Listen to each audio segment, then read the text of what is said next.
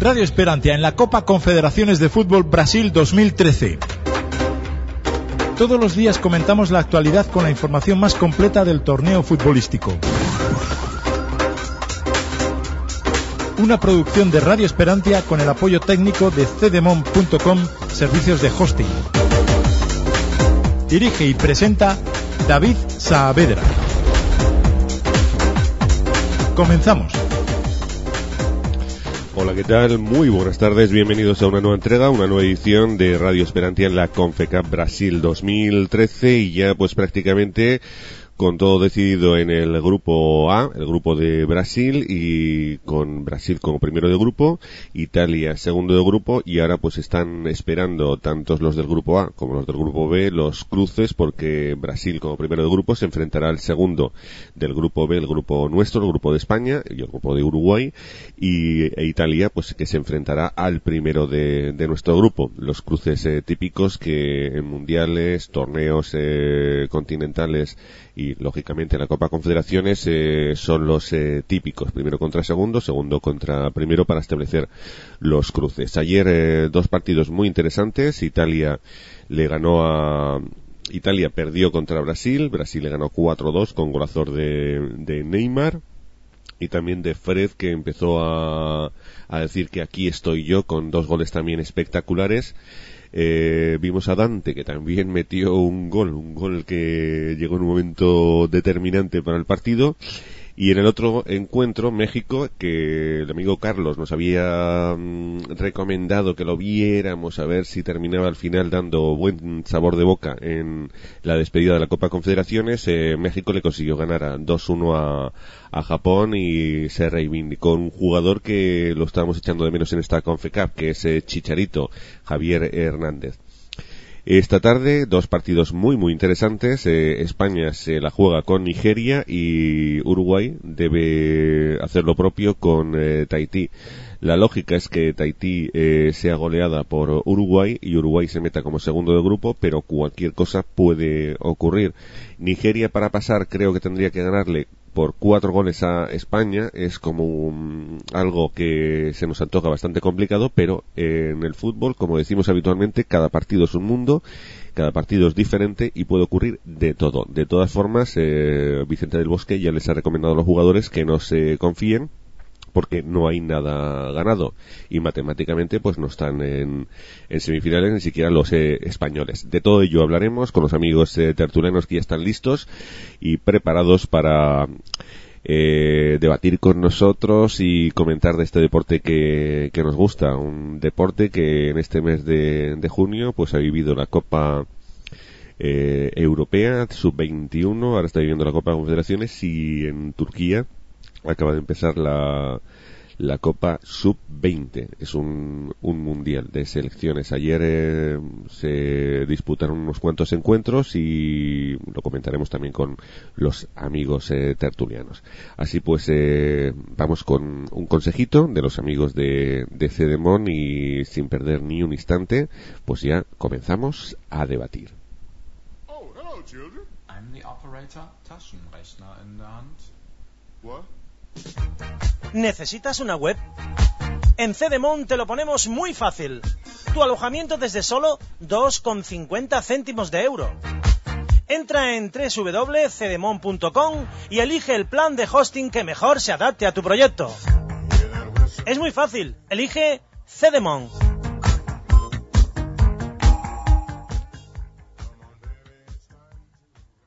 Y tras el consejo de los amigos de CDMON ya entramos en harina, entramos en materia y vamos a comentar con los amigos contertulios que nos acompañan en esta edición de hoy lo acontecido ayer en los dos partidos que vimos, y también un poco comentar lo que va a ocurrir esta tarde con otros dos partidos. Se deciden las semifinales. Ayer tan solo dos equipos que prácticamente estaban ya clasificados y otros dos que jugaban por ese buen sabor de boca para dejar en la Copa Confederaciones, pero hoy hay tres equipos. Hay muy pocas posibilidades para Nigeria porque tendría que hacer pues varias carambolas seguidas y encadenadas, pero España, aunque parezca increíble, pues todavía no está matemáticamente clasificado, porque podrían pasar perfectamente Nigeria y y Uruguay, según los cálculos que he hecho y he leído por ahí. Pero nada, vamos a entrar ya en materia y saludamos a los amigos que nos van a acompañar hoy. Empezamos con Carlos, desde Guadalajara, México. Como siempre, un placer contar con tus comentarios y te damos la bienvenida. ¿Qué tal, Carlos? ¿Qué tal, Fran? ¿Y qué tal a todos los que nos acompañan hoy? Ya saben, un placer estar en el programa para hablar de lo que nos dejó las confederaciones y de lo que puede pasar en el día de hoy. Exactamente, saludamos también al amigo Kevin desde Gran Canaria. Kevin, un verdadero placer y te damos la bienvenida. ¿Cómo estás? Pues muy bien, Fran, aquí con un montón de ganas de hablar de los dos partidos de ayer y también de los dos partidos que van a ver hoy. Exactamente, y Renato desde Roma, Italia, te damos la bienvenida y por supuesto pues encantadísimos como siempre de contar con tu presencia. ¿Qué tal, Renato? Muy bien, gracias, un saludo a todos los tertulianos y esperamos de hablar de estos dos partidos que vimos ayer y de los dos que vamos a ver esta noche. Exactamente, y terminamos con el amigo David, que está también en Gran Canaria. Un verdadero placer contar contigo y te damos la bienvenida. ¿Qué tal, David? Pues todo, que me dio ahora un poco de tos. Bueno, pues todo genial aquí y con muchísimas ganas y siempre encantado de participar en este programa con todos los que están en la mesa. Pues si os parece comenzamos con el partido de México y después dejamos el de Italia. Porque claro, estará más próximo a lo que va a ocurrir en la jornada de hoy. Empezamos lógicamente por el protagonista, con el amigo mexicano Carlos, que al final pues estamos todos deseando que México dejara un buen sabor de boca y Chicharito se puso las pilas, se echó el equipo al hombro y fue un poco el protagonista del equipo, ¿no, Carlos? Sí, Chicharito ya al fin hizo lo que todos esperábamos, que hiciera goles. Obviamente, siendo en esa posición, tal vez pedirle un poco más, era un poco más complicado, pues todo el equipo no estaba funcionando del todo correcto, pero en este partido, sobre todo, más que Chicharito, si pudimos ver bien, cuando Andrés Guardado funcionó de la manera que debe funcionar Andrés Guardado, la verdad que fue un partido de Andrés Guardado, Chicharito pues pudo meter los goles. Y pues al fin ya se esperaba que México sacara un resultado como no solo por haber ganado, sino de la manera en que lo hicieron, que sí, Japón la verdad les plantó cara y la verdad yo creo que hasta ahora ha sido uno de los mejores partidos de la Confederaciones y la verdad un empate hubiera sido también justo, una victoria inclusive de Japón hubiera sido justa por cómo jugaron ambas selecciones, pero la mexicana de mano de Chicharito de cabeza los dos goles pudo sacar la victoria que al final casi se les complicaba cuando Japón empezó a apretar un poco más y el penal que falló Chicharito, bueno pues ya mala suerte, ¿no? Pero lo bueno es que se sacó el resultado y lo bueno es que se jugó bien para México. Japón vino a demostrar que a pesar de sacarlos ningún punto, ninguna victoria, vino a demostrar que es una selección completamente diferente a la de años anteriores, que maneja un muy buen fútbol, que todavía le faltan un poco de ideas, que todavía le falta tal vez un poco de un conocimiento ya no digamos del fútbol así tal cual de los libros, sino ya agarrar lo que acá en México se le dice un poco más de maña, no tanto desde que se haga una selección tramposa, pero que agarre un poco más de maña y la verdad de esta selección de Japón me deja con un muy buen sabor de boca de estas confederaciones. México le ganó a Japón 2-1, que no sé si lo había dicho. Y una pregunta que te quiero hacer a ti específicamente. ¿Tú estás contento como mexicano del comportamiento de la selección en la Copa Confederaciones? Quizá los dos primeros partidos estabas un poco como bajo de moral, que pensabas, pues tenemos problemas en la clasificación para el Mundial, en la Copa Confederaciones tampoco es que estemos haciendo gran cosa, pero con este último partido te quedas con buen sabor de boca, satisfecho, como mirando al futuro con optimismo, Carlos. Sí, pues la verdad después de este partido uno le da esperanza, ¿no? De que México ya demostró que, aparte de que no es su mejor nivel para nada, porque muchos de estos jugadores todavía no terminaron de funcionar como normalmente lo hacen, la verdad es que México pinta para mucho más, tiene potencial para esto y mucho más. La verdad que pueden ser diversos factores por lo que no esté funcionando. Salía en el periódico inclusive que puede ser la misma actitud que les esté dando el entrenador. Se hacía una comparativa de la Volpe, decía que en el hexagonal se pasaba caminando. Javier Aguirre decía que era una obligación pasar de primero, y ahora llegamos al Chepo y el Chepo dice que no es obligación ganar, o sea, tal vez ya desde ahí puedes ir diciendo, ay, pues algo no está del todo bien, ¿no? Tal vez sí se esté mucho más apretado, pero las otras selecciones también han crecido, pero México también ha crecido y no es para, tal vez la actitud del Chepo no sea la adecuada, pero con un fútbol como el mostrado contra Japón, te digo que se ve que hay potencial para esto y para mucho más de la selección mexicana, y pues si sigue jugando así en el Mundial, yo creo que igual que Japón, nadie va a querer tener a México en su grupo. A lo mejor habéis pensado, ¿y por qué no ha empezado Fran con el partido de Italia con Brasil? Y voy a explicar por qué lo he hecho. Porque deduzco que ni David, ni Kevin, ni Renato estuvieron pues con los 5 sentidos con el partido de Japón con México. Seguro que estarían metidos en el partido de Italia con Brasil. Comenzamos, por ejemplo, con Kevin. ¿Estoy en lo cierto que el partido de Japón con México lo miraste así como de refilón, Kevin? Pues bueno, yo lo estaba viendo justamente con David, eso, y bueno, tampoco es muy cierto porque estábamos pendientes de los dos partidos, ¿no? Yo creo que hasta vimos un poco más el Japón-México, ya que veíamos en la primera parte aburrida un poco Italia-Brasil, ya que solo llegó el gol al final, ¿no? El gol de Dante. Y bueno, como es una Copa Confederaciones, nosotros vimos los dos partidos por igual, ¿eh? No creo que ni uno más ni uno menos. A lo mejor el Brasil... Italia lo vimos más en los minutos finales porque ya Italia estaba perdiendo por un gol y íbamos a ver si se ponían las pilas, pero luego cuando llegó el gol de Fred ya lo dejamos de ver y ya no vimos más porque como el partido entre México y Japón ya se sabía que iba a ganar México porque hubo un penalti en el final, dijimos bueno, ya lo va a meter Chicharito y ya se acabó ya. Cuando vimos que lo falló, de todas maneras empezaron a perder tiempo, aunque pusieran 5 de descuento y bueno, de todas maneras los dos partidos fueron interesantes para mi gusto y para el de David también, yo creo. Y partidazo también puedo decir de México, las cosas como son, jugaron y ganaron a Japón. Y bueno, espero que sigan así para el futuro. Y Japón que, aunque lo que comentaba Carlos, que no han conseguido ni siquiera un punto, pero han dejado una sensación de equipo correoso, equipo complicado, que cualquiera al que le toque en la fase de grupos pues lo va a tener complicadillo. Si ponen una marcha más, yo creo que puede ser un equipo que se meta en la siguiente ronda en el Mundial. Y tú, David, ¿qué nos cuentas de este partido? Bueno, pues sí, todo lo que dice Kevin es cierto. Estuvimos viendo más o menos los dos, aunque me parecieron quizás los dos bastante aburridos, tardaron bastante en llegar a un gol.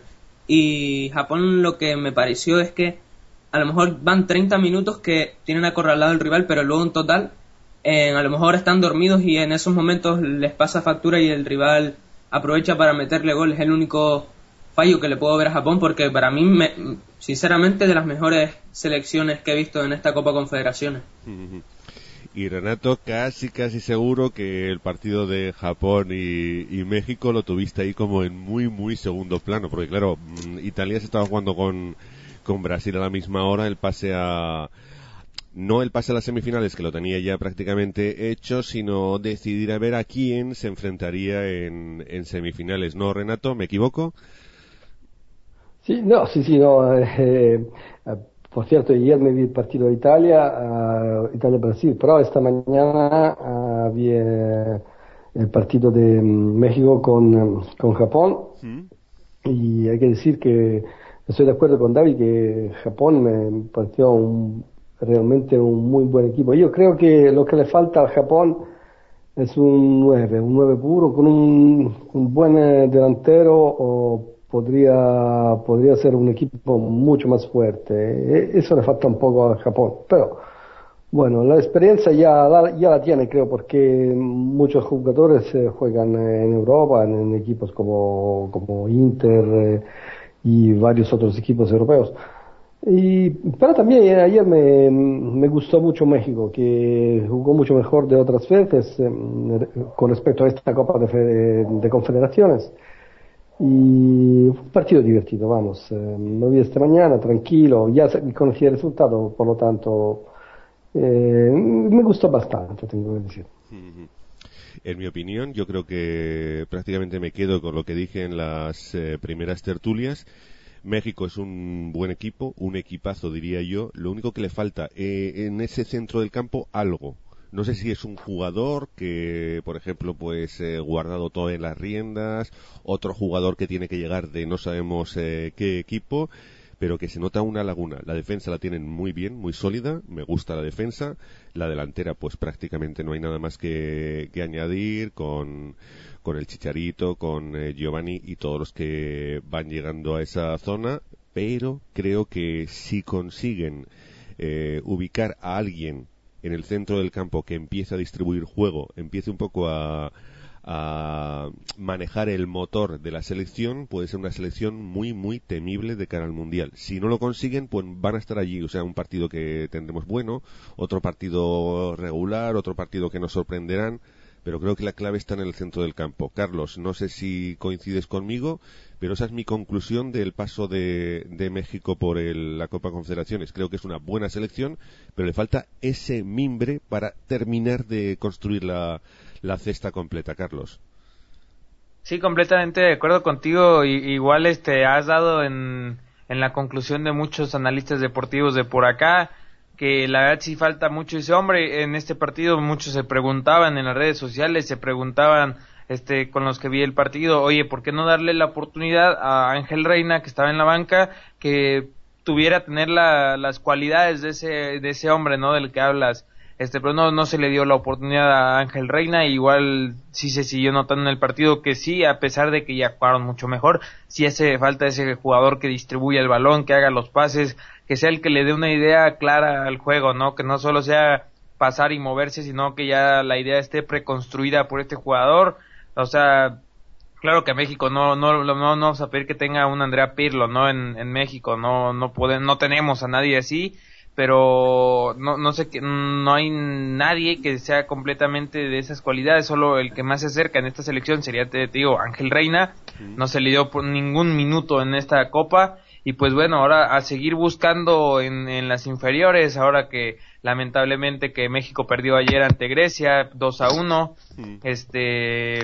tal vez en alguna otra selección, en la selección B que está en la Copa Oro, pero tenemos que buscar a ese jugador, porque muchos de los nombres que fueron a esta Copa Confederaciones no deben ir al Mundial. La verdad es que no deben ir al Mundial, no demostraron tener lo que antes tenían o lo que se supone que deberían tener. Digo nombres, el caso de El Maza Rodríguez, Gerardo Torrado, son jugadores que pues ya no tienen calidad de selección. No quiero decir que sean malos jugadores, pero quiero decir que por ejemplo en el caso de Torrado siento que ya los demás jugadores, los jóvenes y los de otros conjuntos, no quiero sonar malo con él, pero o sea, ya lo dejaron atrás, y no es pues por su culpa, es la edad, ¿no? Ya llega a un cierto nivel que ya la edad ya no te da, aunque sea un guerrero como Gerardo Torrado, ya no puede. Un Gerardo Torrado que en la contención, con unos contenciones más garrudos que hemos tenido en la historia de México, pero pues hasta ahí no es ese jugador que necesitamos, y tal vez al quitarle su lugar y darle la oportunidad a alguien más que tal vez pudiera ser ese Pirlo, región 4 de acá de México, pues tal vez ahí pueda estar la solución. Tal vez no, tal vez en la llamada de Carlos Vela y México mejore mucho su nivel, no se sabe. Tenemos que ver las amistosos que vienen, la eliminatoria mundialista, y ver qué va a hacer México de cara a este próximo mundial que ya está cada vez más cerca. Pero eso os lo tenéis que anotar como deberes de los que ponen en el colegio, porque eso hay que resolverlo como sea. En partidos, en momentos puntuales de los partidos, he visto algo que es exagerado. O sea, da la impresión de que la defensa y la delantera de México está jugando partidos diferentes, porque hay una laguna tan inmensa en el centro del campo que si un equipo se adueña de ese centro del campo, el equipo contrario, pues México está como aislado en dos islas diferentes, defensa por un lado y delantera por otro, y eso pues hay que resolverlo cuanto antes, y esperamos que de cara al Mundial pues podáis resolverlo, e incluso antes, para garantizaros el pase pues holgadamente al Mundial 2014. Pues si os parece, no sé si queréis comentar algo más de México, del partido de México, o de todo esto que estamos hablando con Carlos. David, no sé si te ocurre alguna reflexión. Nada, eso, que México se tiene que pensar bien en menos de un año, creo que queda ya para el Mundial, y hacer un equipo bastante competitivo en el Mundial de Brasil 2014. Nada más que añadir sobre lo que ha hecho en esta Copa Confederación. Exactamente, pues vamos a pasar al partido de Brasil con Italia, un partido que aunque estáis comentando que en momento estuvo bastante aburrido, pero bueno, estaba la emoción de saber pues quién iba a ser primero de grupo, quién iba a ser segundo, también esa incógnita que teníamos de qué haría Brasil con un equipo más puesto en la cancha, y yo creo que Italia dio una imagen espectacular, y además teniendo en cuenta que Pirlo no estaba en el campo, pero me gustaron 2 o 3 jugadores. El lateral derecho me encantó de Italia, que no lo había visto mucho. Tiene 19 años o 20. Me quedé maravillado con ese lateral, que además tuvo que salir por una serie de lesiones encadenadas. Sí, me dejó pero encandilado. Y creo que fue un partido muy muy interesante. Yo vi entero el partido de Italia, esta mañana he visto el de Japón, y yo estaba que me quería preparar un café y digo, no me voy a mover porque, no sé, había que ver tantas cosas en el partido de Brasil con Italia que no te permitía prácticamente, al menos en mi caso, no sé a vosotros qué os pasaría, pero que yo quería estar pendiente de cómo jugaba fulano, el lateral cuando salió me dejó maravillado, estuve con los 4 ojos mirando ahí pendiente de él, y también pues Brasil, que por momentos pues también pues nos demostró esas carencias que tiene. Hay que tener en cuenta que claro, Brasil tiene delanteros matadores de verdad, y cualquier balón que les llega pues es prácticamente un gol. Pero vamos a pasar a Renato para que nos cuente su reflexión y su parecer de este partido. Yo creo que debes estar contento por el juego de la selección italiana, que estuvo jugando muy bien. El resultado creo que no tiene nada que ver con el juego, pero vimos a una Italia muy muy bien plantada en el campo, ¿eh, Renato? Sí, estoy de acuerdo contigo, especialmente en el segundo tiempo me gustó muchísimo Italia, que estaba siempre por delante, y me parecía ver un partido al revés, con el Brasil que parecía Italia que parecía Brasil. Pero bueno, el fútbol va así, hemos perdido, pero me gustan mucho las sensaciones que he visto en este partido, y sobre todo tenemos en cuenta que no jugaba ni Pirlo ni un jugador que en estos partidos siempre es un guerrero, De Rossi que siempre en estos partidos es un verdadero guerrero. Y vamos, hemos perdido un poco, quiero decir, a la italiana, ¿no? Sí. Pero hemos jugado muy bien, y ahora a por España, ¿no? Exactamente. Exacto. Ya Balotelli, que siempre quiere hacer polémica, escribió en Twitter, la vendetta es un plato que se sirve frío, ¿no? pero bueno, ya veremos a ver lo que pasa, a ver si consigue pasar a España, que matemáticamente no está en semifinales. Sí, pero bueno, sabes que Balotelli siempre es muy polémico, le gusta hacer bromas y así. Pero bueno, creo que también con España será un buenísimo partido. Y qué decir, como me gusta a mí también muchísimo también De Sciglio, y además Candreva jugó un buenísimo partido, es un jugador de la Lazio que generalmente no sale en el equipo principal, pero esta vez jugó en lugar de Rossi, y jugó un partidazo increíble. Y además, ¿qué decir? Esperamos que sigamos así, porque si esa Italia sigue jugando así, podemos hacer buenas cosas. España seguramente sigue siendo la más fuerte, pero yo confío mucho en este partido. Seguramente jugaremos un buen partido. Voy a ver si vamos a ganar o a perder, eso se verá. Exactamente. Por cierto, una pregunta. ¿De Sciglio en qué equipo juega? En Milan. En el Milan.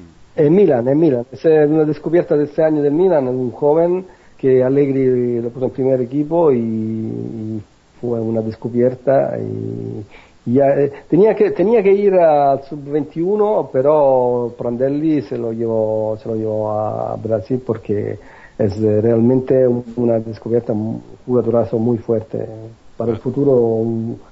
A mí me gusta muchísimo más que el lateral habitual, Abate. O sea, es una diferencia como la noche y el día. Un lateral espectacular de Sciglio. David, ¿A ti qué te pareció el partido y este descubrimiento de un jugador que no sé si lo conocías? Para mí era nuevo. Yo digo, este hombre de dónde saca, y empezó a jugar y era una maravilla de lateral. David, ¿qué te pareció este partido?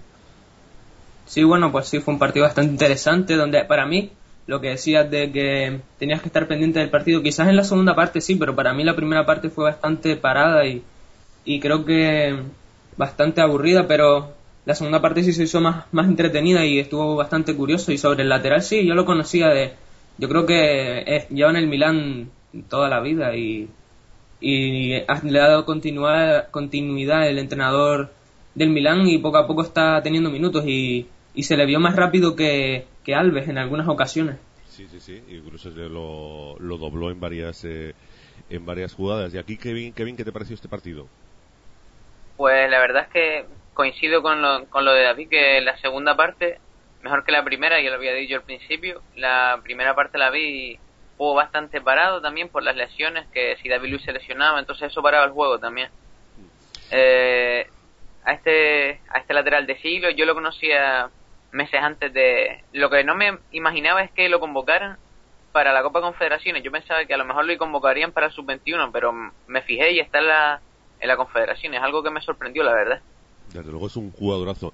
Y sobre el interés del partido, yo es que estaba pendiente durante la primera parte, que no tuve tiempo de aburrirme. Quería ver cómo estaba funcionando Brasil, las líneas, saber el centro del campo de Brasil que hacía la defensa, que en algunos momentos de los otros dos partidos pues era algo anárquica, y quería ver pues Neymar, Fred, que prácticamente no había hecho nada en los anteriores partidos, pues quería observar varias cosas, y también el juego de Italia, cómo le iba a plantar cara a Brasil, y como estaba pendiente de tantas cosas, pues yo en la primera parte no llegué a aburrirme ni un segundo, porque estaba pendiente de uno, de otro, cuando salió de Sirio, y me quedé muy interesado con todo lo que estaba ocurriendo en el campo, que no solamente es el juego muchas veces, sino la estrategia, cómo Prandelli le va a plantar cara, por ejemplo, a Neymar, si le iba a poner a un tío ahí para marcarlo fijo, si lo iba a dejar un poco libre, a ver qué hacían los centrales, los laterales, todo quería verlo. Carlos, tú viste el partido, supongo que estarías pendiente mucho más del de México con Japón,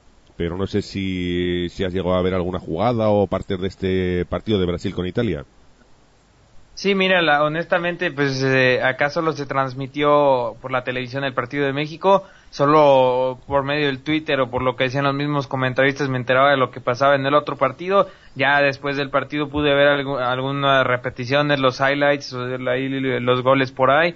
Pues así curioso, se me hizo que a mí Dante, el central ese del Bayern Múnich, parece que es el central que es banca tanto en el Bayern Múnich como en el Brasil. En el Bayern Múnich me dirán no es banca, no, sí, si recordamos él era el sustituto de Holger Badstuber, que tuvo una lesión muy fuerte, que inclusive creo que tuvo una recaída, y pues al parecer Dante va a tener un poco más de minutos, pero no es el central titular Dante. Tal vez ya con todo esto ya puede haber ganado su lugar en el Bayern Múnich. En Brasil las mismas está Thiago Silva y David Luiz, y aún así entró, y Dante sigue demostrando que tiene muchísima calidad, que se le presentó esta oportunidad, inclusive marcó un gol, pero no solo eso, sino defensivamente es un muy buen jugador. Brasil pues ya con el resultado es un resultado muy abultado. Otra cosa curiosa se me hizo que Neymar, los 3 goles que ha metido han sido pedazos de muy buenos goles, la verdad. Tal vez contra México no tanto como el de Japón o contra de Italia, pero muy bellos goles los de Neymar, que está dejando buen sabor de boca en la Confederaciones. Yo creo que Barcelona debe estar muy contento de esto, y pues Brasil demostró, ¿no?, que es Brasil al final de cuentas, a pesar de ser un equipo que no esté, como hemos hablado, tal vez tan bien conjuntado, que no sea como los otros Brasiles, pero al final de cuentas es Brasil y están jugando en su casa. Italia, y tal vez quiero pensar, no sé, que tal vez no se lo hayan tomado tan en serias con todas las bajas sensibles que tenían. Decían, bueno, ya estamos clasificados, si nos toca España, pues ni modo y al final de cuentas no lo pudimos haber encontrado, sea en semifinal o final. Pero bueno, el partido, pues me dicen que no estuvo tan bueno en la primera parte, pero después en la segunda parte se calentó un poco, pues qué bueno, ¿no? Para el espectáculo. Y con ese resultado, pues al parecer yo creo que nadie se fue triste de ese estadio. Y pues a ver qué hacen estas dos selecciones que ya sabíamos que estaban adentro, y pues a ver cómo les van en semifinales, y a ver con los partidos del día de hoy vamos a ver que pareciera que ya tendría que pasar un milagro o una catástrofe para que no se dieran los partidos que ya hemos presupuestado. Y Renato, ¿a ti qué te pareció la selección brasileña? Ya has comentado sobre Italia, pero Brasil como selección, ¿la viste más floja de lo que te esperabas o incluso más fuerte de lo que nos habían demostrado en los primeros partidos? No, más o menos como me esperaba, porque ya había visto en los otros dos partidos, y es un equipo fuerte, sobre todo porque hay jugadorazos que te pueden meter goles cuando quieran, como Neymar y muchos más. Y tiene además, con respecto a las otras selecciones del pasado, una defensa muy fuerte. No sé si hemos perdido al amigo Renato, y si no, pues ¿Oyes? nada. Sí, que parece ¿Oyes? que ha habido. Sí, te oímos, sí. te oímos. Sí, y nada, estaba diciendo que tiene una defensa muy fuerte. Creo que no es el equipo más fuerte de esta Copa Confederaciones, porque España para mí sigue siendo el que tendría más oportunidades de ganar el título, pero bueno, el Brasil juega en casa y vamos a ver, seguramente será muy interesante ver cómo va a clasificarse Brasil al final, ¿no? David, dejando a Italia, ¿qué te pareció el juego de Brasil? Brasil jugador por jugador, las líneas, la estrategia, y si crees que Brasil, pues ayer fue la primera ocasión en la que se encontró un equipo que le planta cara y que tiene que, no sé, arremangarse para hacer el partido, para poder ganarlo, porque ni con México ni con Japón tuvo que hacer excesivos desgastes, ¿no? David, ¿qué te pareció Brasil en general, la selección, del partido de ayer? Bueno, pues me pareció sinceramente un poco como los anteriores partidos, que tenían muy buenos jugadores como siempre, pero lo que tiene Brasil es que a lo mejor en la jugada que menos te esperas te la puede liar y te puede meter gol, y yo creo que los goles han sido eso. Las jugadas de peligrosos de Brasil es cuando menos te lo esperan, no es que tengan una posesión larga ni nada, son balones. Ya vieron el pase que uno de los goles fue de rebote, un pase de Marcelo también, y que son balones en largo, no es una gran jugada, es cuando menos te lo esperas. Y el gol de falta de Neymar, me pareció que estuvieron más acertados en este partido que en los demás, pero creo que el juego tampoco es que haya mejorado mucho en estos dos partidos o tres. ¿Y tú, Kevin, cómo viste a Brasil en conjunto? ¿Te sorprendió? ¿Te esperaba más o menos lo mismo que vimos en los dos primeros partidos? ¿O les viste algo diferente? Hombre, yo les vi como los anteriores partidos. A lo mejor este partido tuvieron mejor suerte de cara a puerta, sabieron cómo jugarle a Italia, en el sentido que sabían que era un equipo mucho más fuerte que los demás. Supongo que los errores defensivos que tuvo Italia, por ejemplo, el gol de Fred, en el que tiró Marcelo y el rebote le llegó a Fred, yo creo que De Giglio podría haber luchado por ese balón en el rebote y se quedó quieto. Se quedó protestando, creo que fuera de juego, si no me equivoco. Y bueno, también tuvo esa suerte de Brasil de que tiene unos grandes defensores, y a Italia yo creo que le costó bastante entrar en el área de Brasil, porque parecían que estaban encerrados, pero la verdad es que no, solo que se mantenían bien en línea. Y entonces cuando un equipo está bien en línea, como el Barça hace un año o dos, que tenía una defensa, era el menos goleado creo que 2 años seguidos, cuando tienes una defensa así, yo creo que es muy difícil que te entren e incluso que te marquen. Entonces Brasil tuvo una suerte que es que estuvieron muy bien de cara a puerta y estuvieron muy bien en la defensa. Ahí está. Y me gustaría entrar en un pequeño debate, a ver qué opináis, y sobre todo Renato nos podrá dar muchos más puntos de vista, porque él está ahí en Italia. He entrado en la Gazzetta Y bueno, veo que hay un debate. Aquí en España llega un poco de refilón el debate, pero es si Italia debe jugar al catenaccio, como nos tenía acostumbrados desde prácticamente siempre, o jugar al toque, lo que pretende hacer Prandelli. Los que apuestan por el catenaccio dicen que son demasiados goles que encaja Italia con este nuevo sistema, y los que apuestan por el juego del toque, pues dicen que ese es el futuro. Renato, que no sé si el debate que estoy viendo yo desde aquí será real allá en Italia, si hay división entre los aficionados, entre los hinchas, los italianos, o estáis más o menos todos de acuerdo con el tipo de juego que está desarrollando Prandelli con la selección, porque hay que tener en cuenta una cosa: están encajando los italianos muchos más goles con este sistema que con el catenaccio habitual, ¿no, Renato? Sí, sí, exactamente. No, este debate se oye en todos los medios, en la televisión, en las radios, se habla de esto. Y fíjate que hemos tomado 8 goles en esta Copa de Confederaciones, que nunca había ocurrido en todos los campeonatos mundiales. 8 goles nunca en las primeras 3 partidos de un cualquiera campeonato, que sea un mundial, un europeo. Y bueno, y yo creo que el catenaccio puro ya es un tipo de juego demasiado viejo, y hay que tener en cuenta que Italia siempre tiene una mentalidad muy defensivista, ¿no? Por lo tanto es bueno tener una buena defensa, pero a mí me gusta también ver el juego de ataque, aunque no mucho el toque, pero con verticalizaciones rápidas. Esto es el tipo de juego que me gusta más, que no que tiene que ser exactamente un catenaccio. Un juego con posesión de balón y verticalización sería el mejor para mí. Un tipo de juego como hemos visto, por ejemplo, hacer el Japón, ¿no?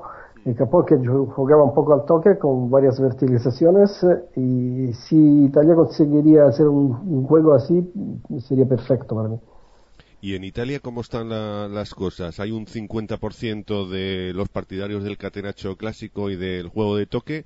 ¿Hay división de opiniones o gana alguna de las opciones mayoritariamente, Renato? Bueno, yo creo que la mayoría está con Prandelli, que le gusta este juego de estar por delante de la línea de defensa y de tener una defensa muy alta, y porque estamos viendo los resultados, ¿no? Italia siempre de todas formas llegó segunda al europeo, perdimos 4-0, pero llegamos segundo. Y ahora estamos jugando bien esta Copa de Confederaciones y estamos casi clasificados por el Mundial. Nos falta un punto para que sea matemático, y nos faltan 4 partidos. Creo que no será un problema conseguir un punto. Y por lo tanto los resultados están. Y a ver, yo creo que si sigue jugando así, Italia puede dejar una buena impresión, ¿no?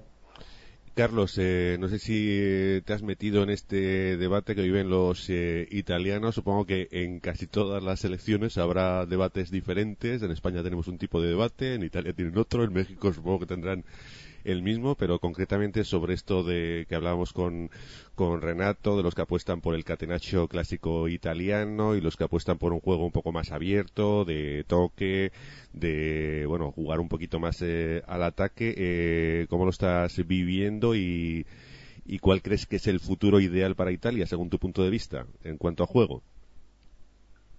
Pues está complicada la pregunta, pero yo digo que el catenaccio yo creo que cada vez está volviendo un poco más obsoleto, y yo creo que ya es de esos estilos de juego que te funciona una de cada 10 veces.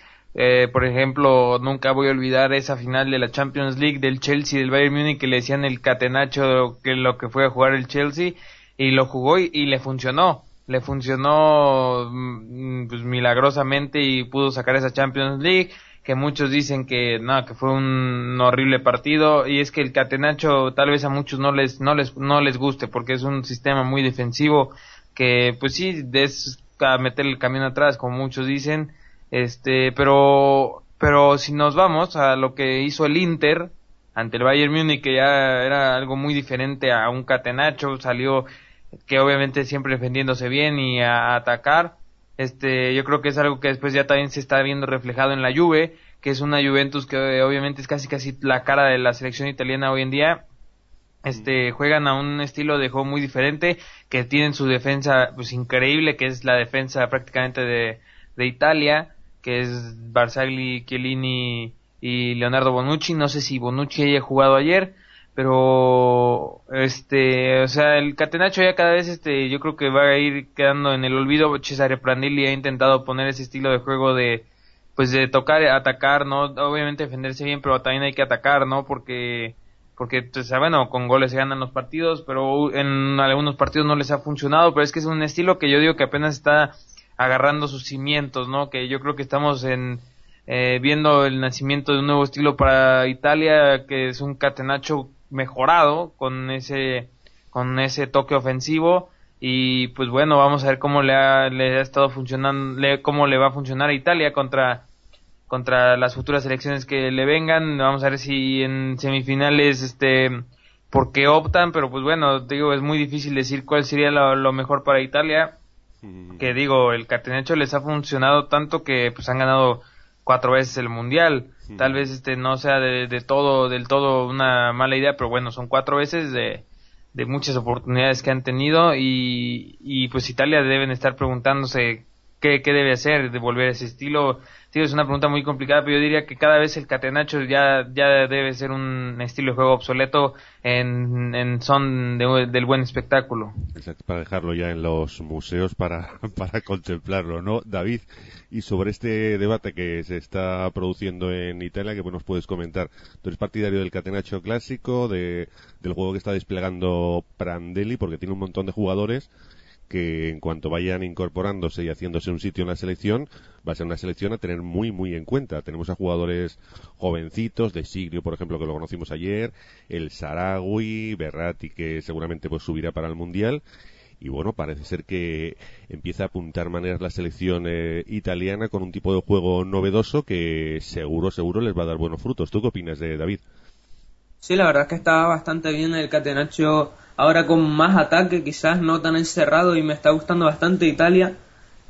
Y sí, la verdad es que el catenaccio clásico, que antes era más defensivo y ahora como lo está haciendo Italia, yo creo que puede tener bastantes frutos de cara al Mundial 2014, y también, ¿por qué no?, en esta Copa Confederaciones puede ir a más, y sobre todo con los jugadores jóvenes que comentabas, porque la mayoría son bastante ofensivos. Ya decías el lateral, que se puede sumar bastante bien al ataque, o Balotelli, Sarawi, Berratti, son muy buenos jugadores que la verdad es que las contras pueden hacer mucho daño. Y Kevin, ¿tu opinión sobre este debate que están manteniendo en Italia? Bueno, a mí yo nunca he sido partidario del juego defensivo. Me gusta, si la afición paga para ver un espectáculo, no para ver un equipo encerrarse, ¿no?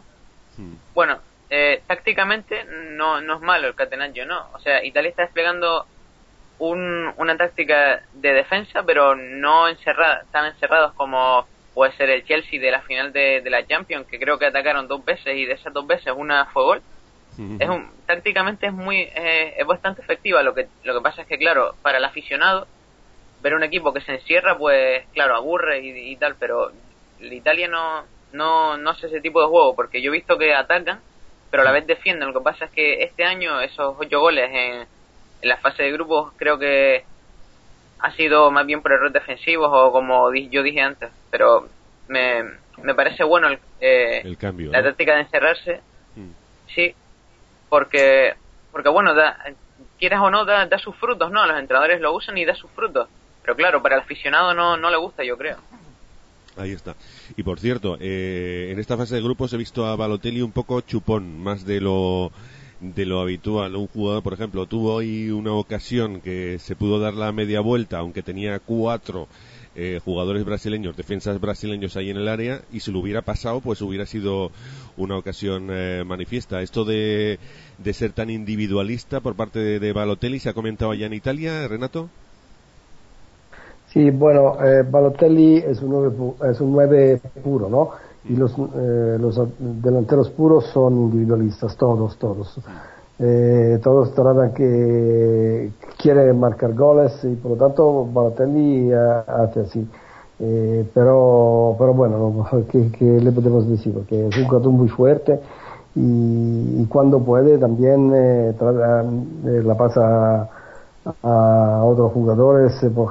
Por ejemplo, yo he visto en el Milan este año ha marcado un montón de goles y además ha pasado también muchísimos balones,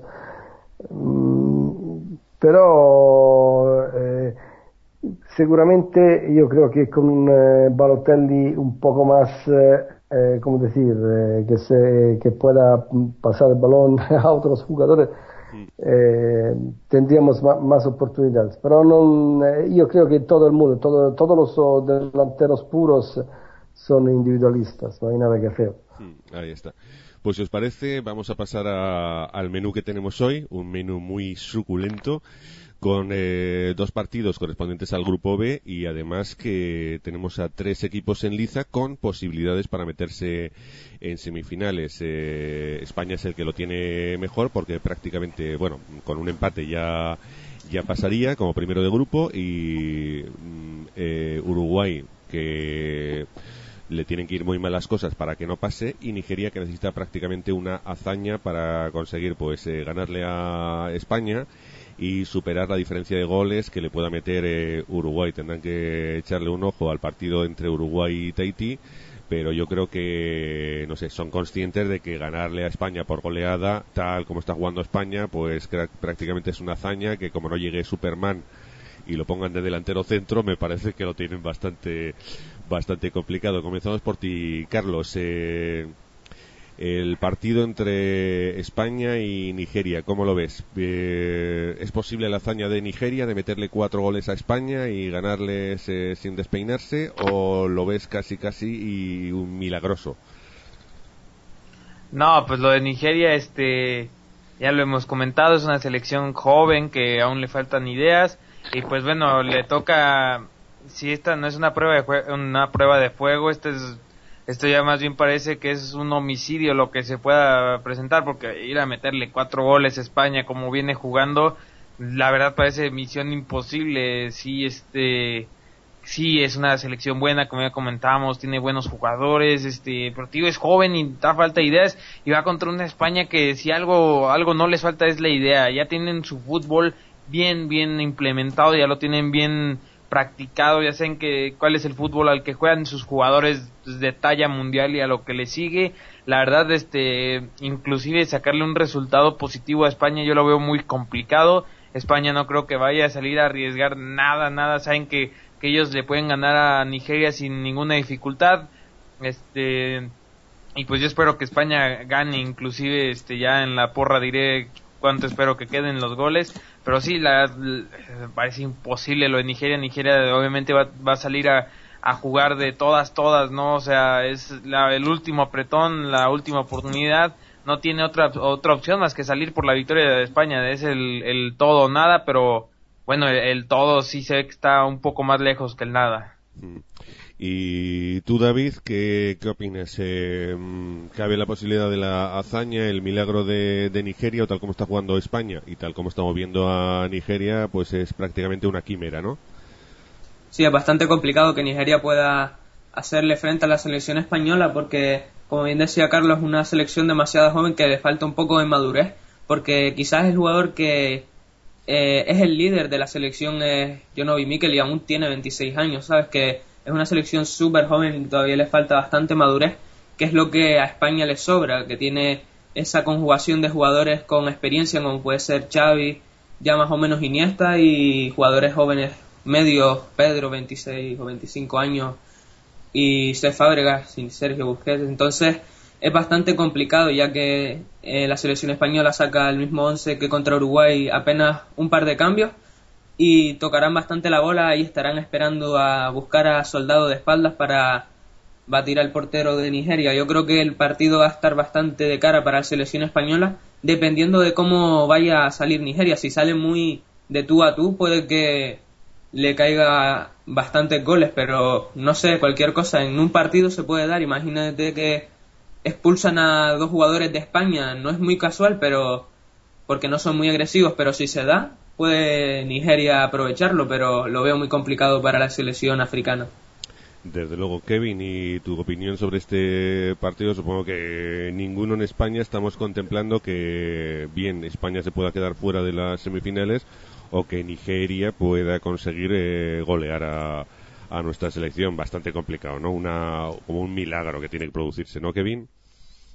Sí, pues la verdad yo creo que todo depende de cómo juega España. Si España juega como sabe, con ese fútbol que demostró ante Uruguay, bueno, no tanto, porque yo creo que costará repetirlo, ya que puede que todos tengan un buen día y jugaran así. Entonces yo creo que depende cómo juega España, ¿no? Porque si juega dormido, sabe que juega contra un equipo inferior como es Nigeria, que es inferior a España, pues sí, Nigeria le puede hacer daño, porque es lo que le pasa a España, ¿no? Que cuando juega como medio mermado, pues pues juega así, ¿no? Juega un poco así, yo creo que el partido depende de cómo juegue España, porque como jugará Nigeria, creo que sabemos todos que jugará como ha jugado estos 2 últimos partidos, ¿no? Contra Uruguay tuvo que tirar Obi Mikel del carro para intentar sacar algo de petróleo, y el equipo joven, entonces tienen que ir aprendiendo, y yo creo que si España juega bien, entonces el partido es favorable a la selección española. La alineación ya la anticipó del Bosque hace 2-3 días, me parece que desde que jugaron contra Tahití, que van a sacar a todos los jugadores de campo, excepto el portero, que será Valdés. Y todos los porteros, los 3, Reina, Valdés, incluso Casillas, pues estaban muy agradecidos a Del Bosque porque, no sé, el hecho de que en una fase de grupos saque a un portero en cada partido, eso me parece que no se ha hecho casi nunca. Renato, ¿tú qué opinas? ¿A ti te interesa que Nigeria le gane a España, ¿no? Porque así se tendría que enfrentar a Brasil? O bueno, vistas las cosas, también nos interesa que España pues sea primero de grupo y también pues enfrentaros a una selección de entidad, a ver si de alguna forma pues podéis un poco pues ganarle o demostrar algo más de lo que ocurrió en la final de la Eurocopa, ¿no, Renato? Sí, no, bueno, nosotros ya Italia, se habla de Italia-España, que está casi seguro que se jugará en la semifinal, pero bueno, yo creo que como España es el equipo más fuerte del mundo en este momento, todos los equipos que juegan con un equipo como España quieren dar todo lo que pueden, ¿no? Por lo tanto, España tiene que tener cuidado porque seguramente Nigeria jugará hasta la muerte. Creo mucho mejor de como lo hemos visto con el Uruguay. Por tanto, no sé. Pero al fin yo creo que España ganará seguro. Y no sé. Pues veremos. Sí, exactamente. Pues veremos a ver qué es lo que... Sí, sigue, Renato. He dicho todo lo que prácticamente lo que está perdiendo. Pues, no tengo que añadir otras cosas. Pues si quieres pasamos a ti como primero en comentarnos la porra. ¿Qué crees que va un resultado para el partido entre España y Nigeria? ¿Qué crees que va a ocurrir? Bueno, esta vez te voy a decir un 0-0, vamos. Pues 0-0 y pasaría España como primero de grupo. Carlos, tu porra para este partido entre España y Nigeria. Yo creo que gana España. Vamos a darle un 2-0 con goles de Pedrito y de Fernando Torres. Perfecto. ¿Y tú, Kevin, tu porra para este partido? Voy a dar un 2-0 con un gol de Soldado y uno de Pedrito. Perfecto. ¿Y tú, David, tu porra para este partido? 2-1 España, Soldado, Cesc y... no me acuerdo si sabe Carlos, el jugador, creo que el delantero del Milán, creo que está cedido, del Nigeria. Nigeriano, el nombre está bien difícil, Renato lo sabe. No me acuerdo.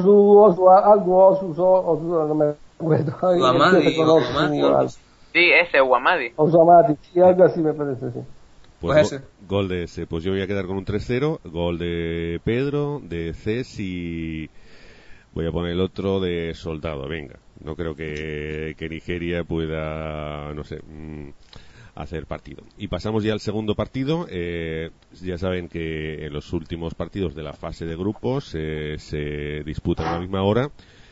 Supongo que para evitar pues las especulaciones con los resultados me parece bien. Uruguay se enfrenta a Tahití. Uruguay tiene un partido fácil y quizá pues la única duda que se tiene es cuántos goles le conseguirá meter Uruguay a Tahití. Si le mete más de una diferencia de goles de más de 5, pues ya superaría a Nigeria holgadamente. Y bueno, pues prácticamente está en la mano de Uruguay. Renato, supongo que Uruguay con Tahití no va a tener ningún problema, ni como le ocurrió a España, ni como le ocurrió a Nigeria, ¿no, Renato? No, seguro que no. Fíjate que Australia, que jugaba en el grupo de Oceania, se fue al grupo de Asia, a la Confederación de Asia, porque todos los equipos eran demasiado de que el récord mundial de un partido oficial en las clasificaciones del mundial, Australia con una de estas islas, no me acuerdo si era Samoa, Tahití, de estas, ganó 31-0. Sí. 31-0. Se marcharon aburridos. Se marcharon aburridos ya para...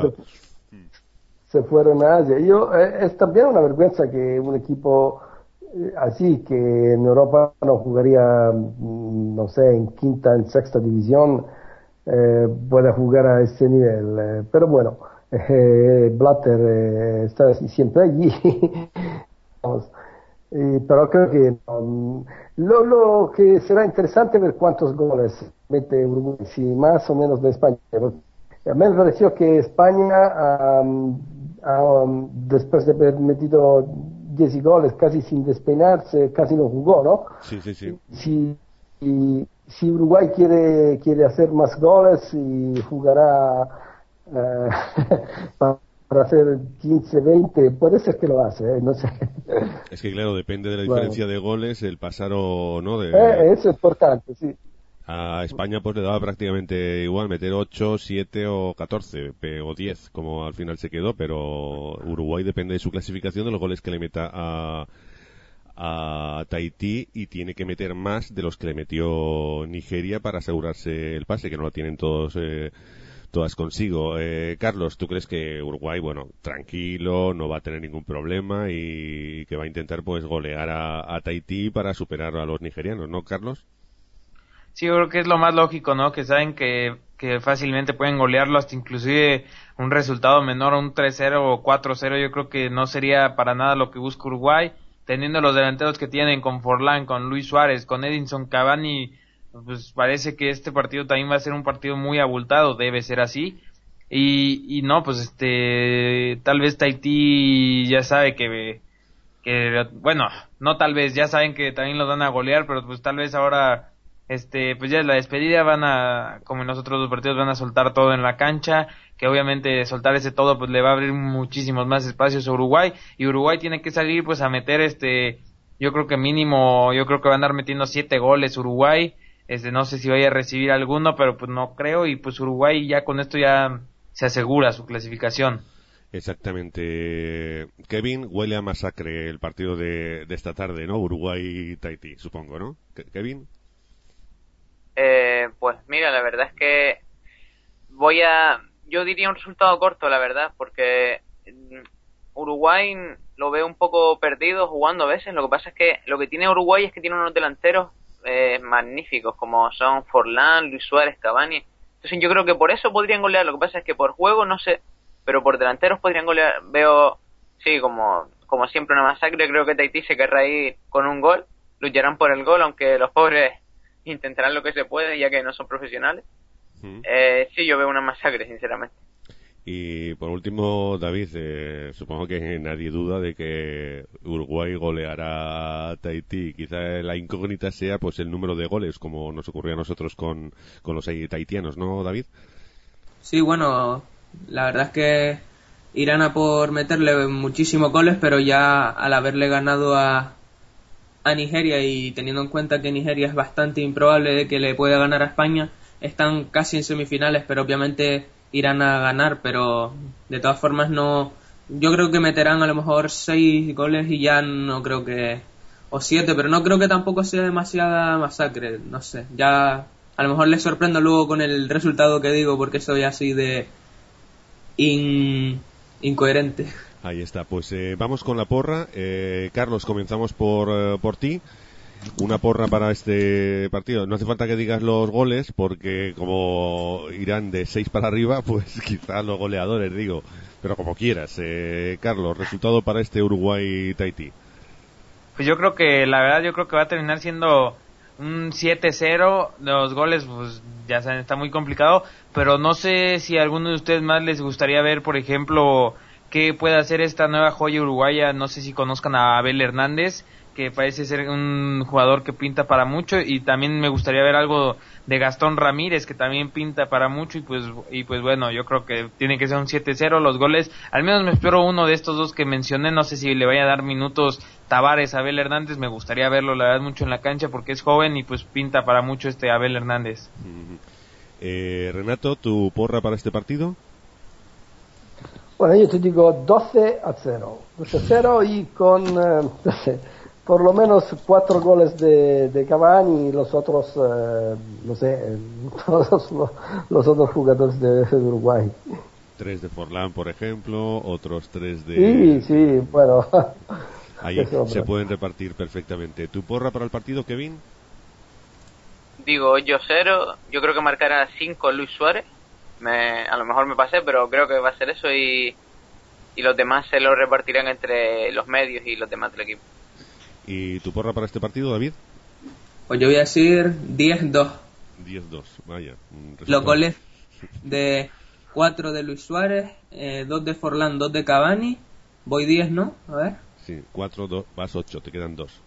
Vale, pues Abel Hernández y Arévalo Ríos, y los otros 2, uno de Bairúa y el otro de Tejau. Como hay tantos, pues a lo mejor uno mete. Exactamente. Y antes de despedirnos, nos gustaría echarle pues un vistacillo a lo que está ocurriendo en la Copa Sub-20. Ayer, poco antes de empezar el partido de Brasil con Italia, me dio por entrar en la página que tiene la FIFA de la Copa Mundial Sub-20, y lo primero que me encontré es decepción en México, que perdió ayer en su primer partido 2-1 con Grecia, y yo enseguida me acordé de Carlos. Digo, ¿cómo debe estar Carlos? Debe estar hecho polvo y tal.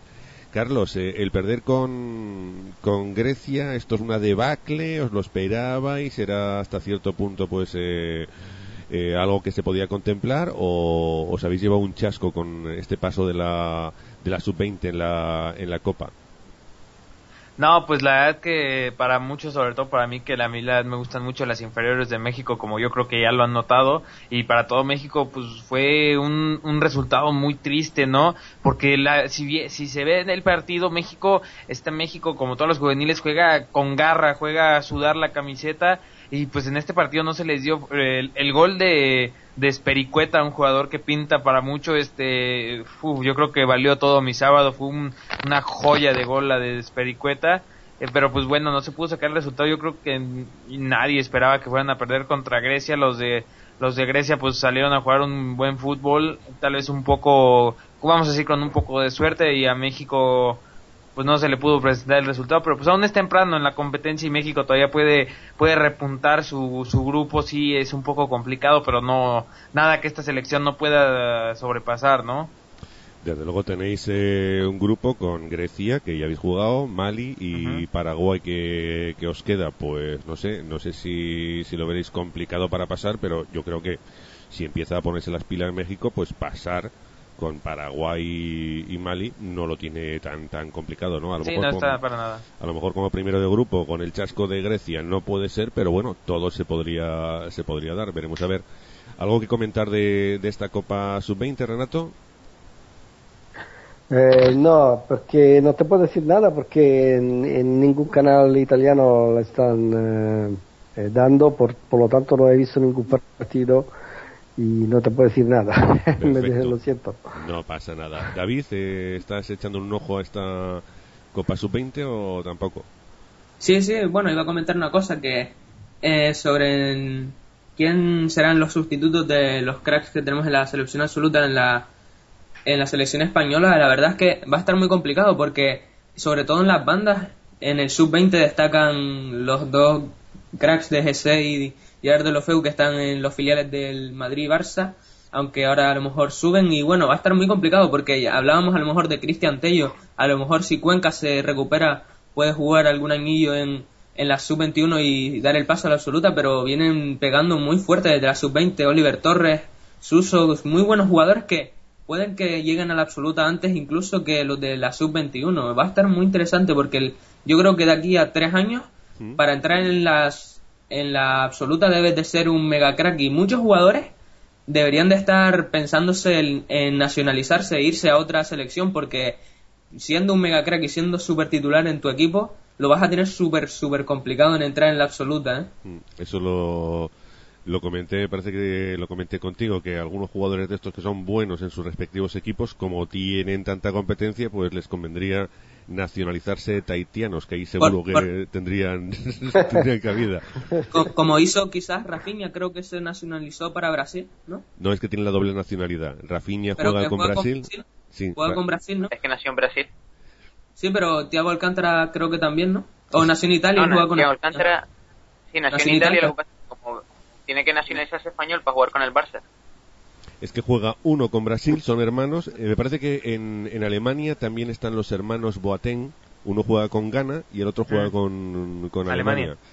Esto pues como tienen la doble nacionalidad de padres de un país y madre de otro, pues pueden jugar perfectamente con un equipo. Me parece que si ya juegan una vez con una selección ya no pueden cambiar. Entonces hasta la absoluta de el primer partido pues tienen tiempo para pensarlo. Incluso sub-21 pueden jugar con una selección y luego pasarse a la otra, eso lo pueden elegir. Pero bueno, dadas las circunstancias, yo creo que Rafinha ha hecho lo correcto, porque en la selección española lo tendría más complicado. Creo que, y fíjate lo que estamos diciendo, que Brasil lo tendría algo más fácil para entrar, pero ya veremos. Y Kevin, no sé si estás viendo esta Copa Sub-20.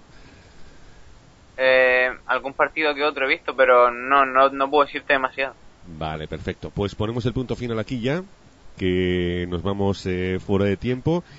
Y como siempre ya sabes, esta noche partidos, mañana volvemos a eso de las 6 de la tarde, a las 7 en cadena Axarquía, como todos los días durante esta Copa Confederaciones, y despedimos a los amigos que nos han acompañado en el día de hoy. Empezamos por el amigo Renato, como siempre un verdadero placer. Durante la semana no lo tendremos, pero como coincide entre semana el partido semifinales que todos esperamos entre España e Italia, pues al menos, Renato, esperamos una de esas magníficas crónicas que nos mandan, ¿de acuerdo? Vale, seguramente. Hasta luego y nos vemos para los próximos partidos de Italia y de España y vamos, chao. Venga, perfecto, Renato. Carlos, un verdadero placer. Te despedimos hasta el próximo programa. Y nada, un verdadero placer contar contigo. ¿De acuerdo, Carlos?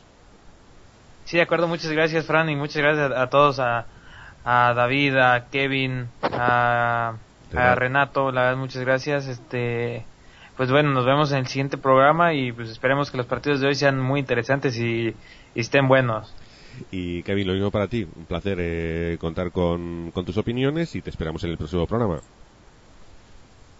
Pues vale, Frank, igualmente un placer estar contigo como hacemos casi todos los días, y bueno, te espero mañana a todos ustedes. Y David, un placer también contar contigo, y si te parece pues te emplazamos para el próximo programa para conocer tus opiniones y tu parecer sobre el desenlace de esta Copa Confederaciones 2013. ¿De acuerdo, David? Sí, bueno, pero una cosa iba a decir antes de que se acabe el programa, que antes Carlos dejó en el aire el tema de Abel Hernández, y bueno, la verdad es que lo conozco bastante, un poco de algunos partidos que pude ver del Palermo, y la verdad es que yo creo que este año ha aflojado bastante, pero quizás en otros años, en otras temporadas en el Palermo ha hecho muy buenas temporadas, marcando algunos goles y sobre todo dando asistencias, y me parece un jugador bastante rápido pese a que es bastante alto. Pues nada, por alusiones... El Palermo se fue a la B este año. Sí. Sí, el Palermo se fue y el nuevo entrenador es Gattuso del Palermo, sí. Pues nada, fíjate, Gattuso, que le había perdido la pista, está entrenando al Palermo, ¿no, Renato? Sí, será el nuevo entrenador del Palermo. Hasta el año pasado ha jugado en el Sion, en Suiza, y además entrenaba y jugaba. Y este año será el nuevo entrenador del Palermo, que está en B y quiere volver en Serie A, claramente.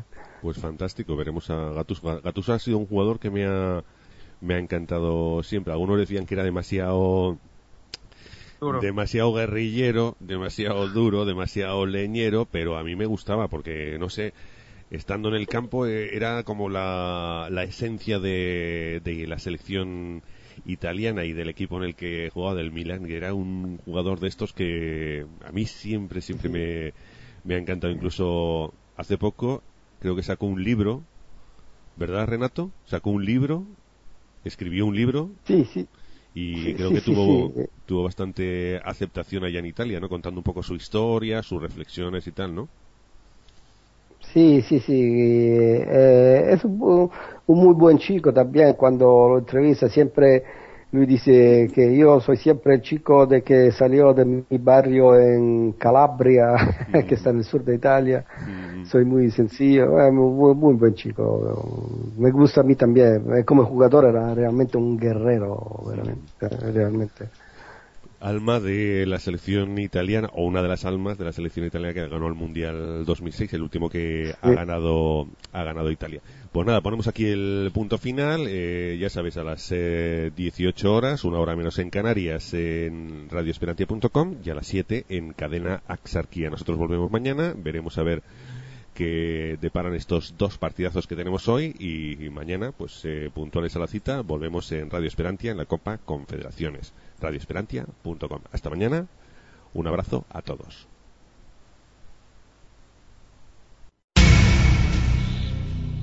Radio Esperantia en la Copa Confederaciones de Fútbol Brasil 2013. Todos los días desde las 18 horas, una hora menos en Canarias, te ofreceremos toda la actualidad de la cita futbolística con la tertulia de los aficionados de los países contendientes.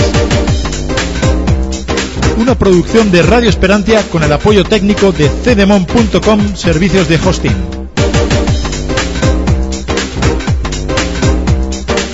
Un programa dirigido y presentado por David Saavedra. Radio Esperantia vuelve a apostar por el deporte. Te esperamos en radioesperantia.com.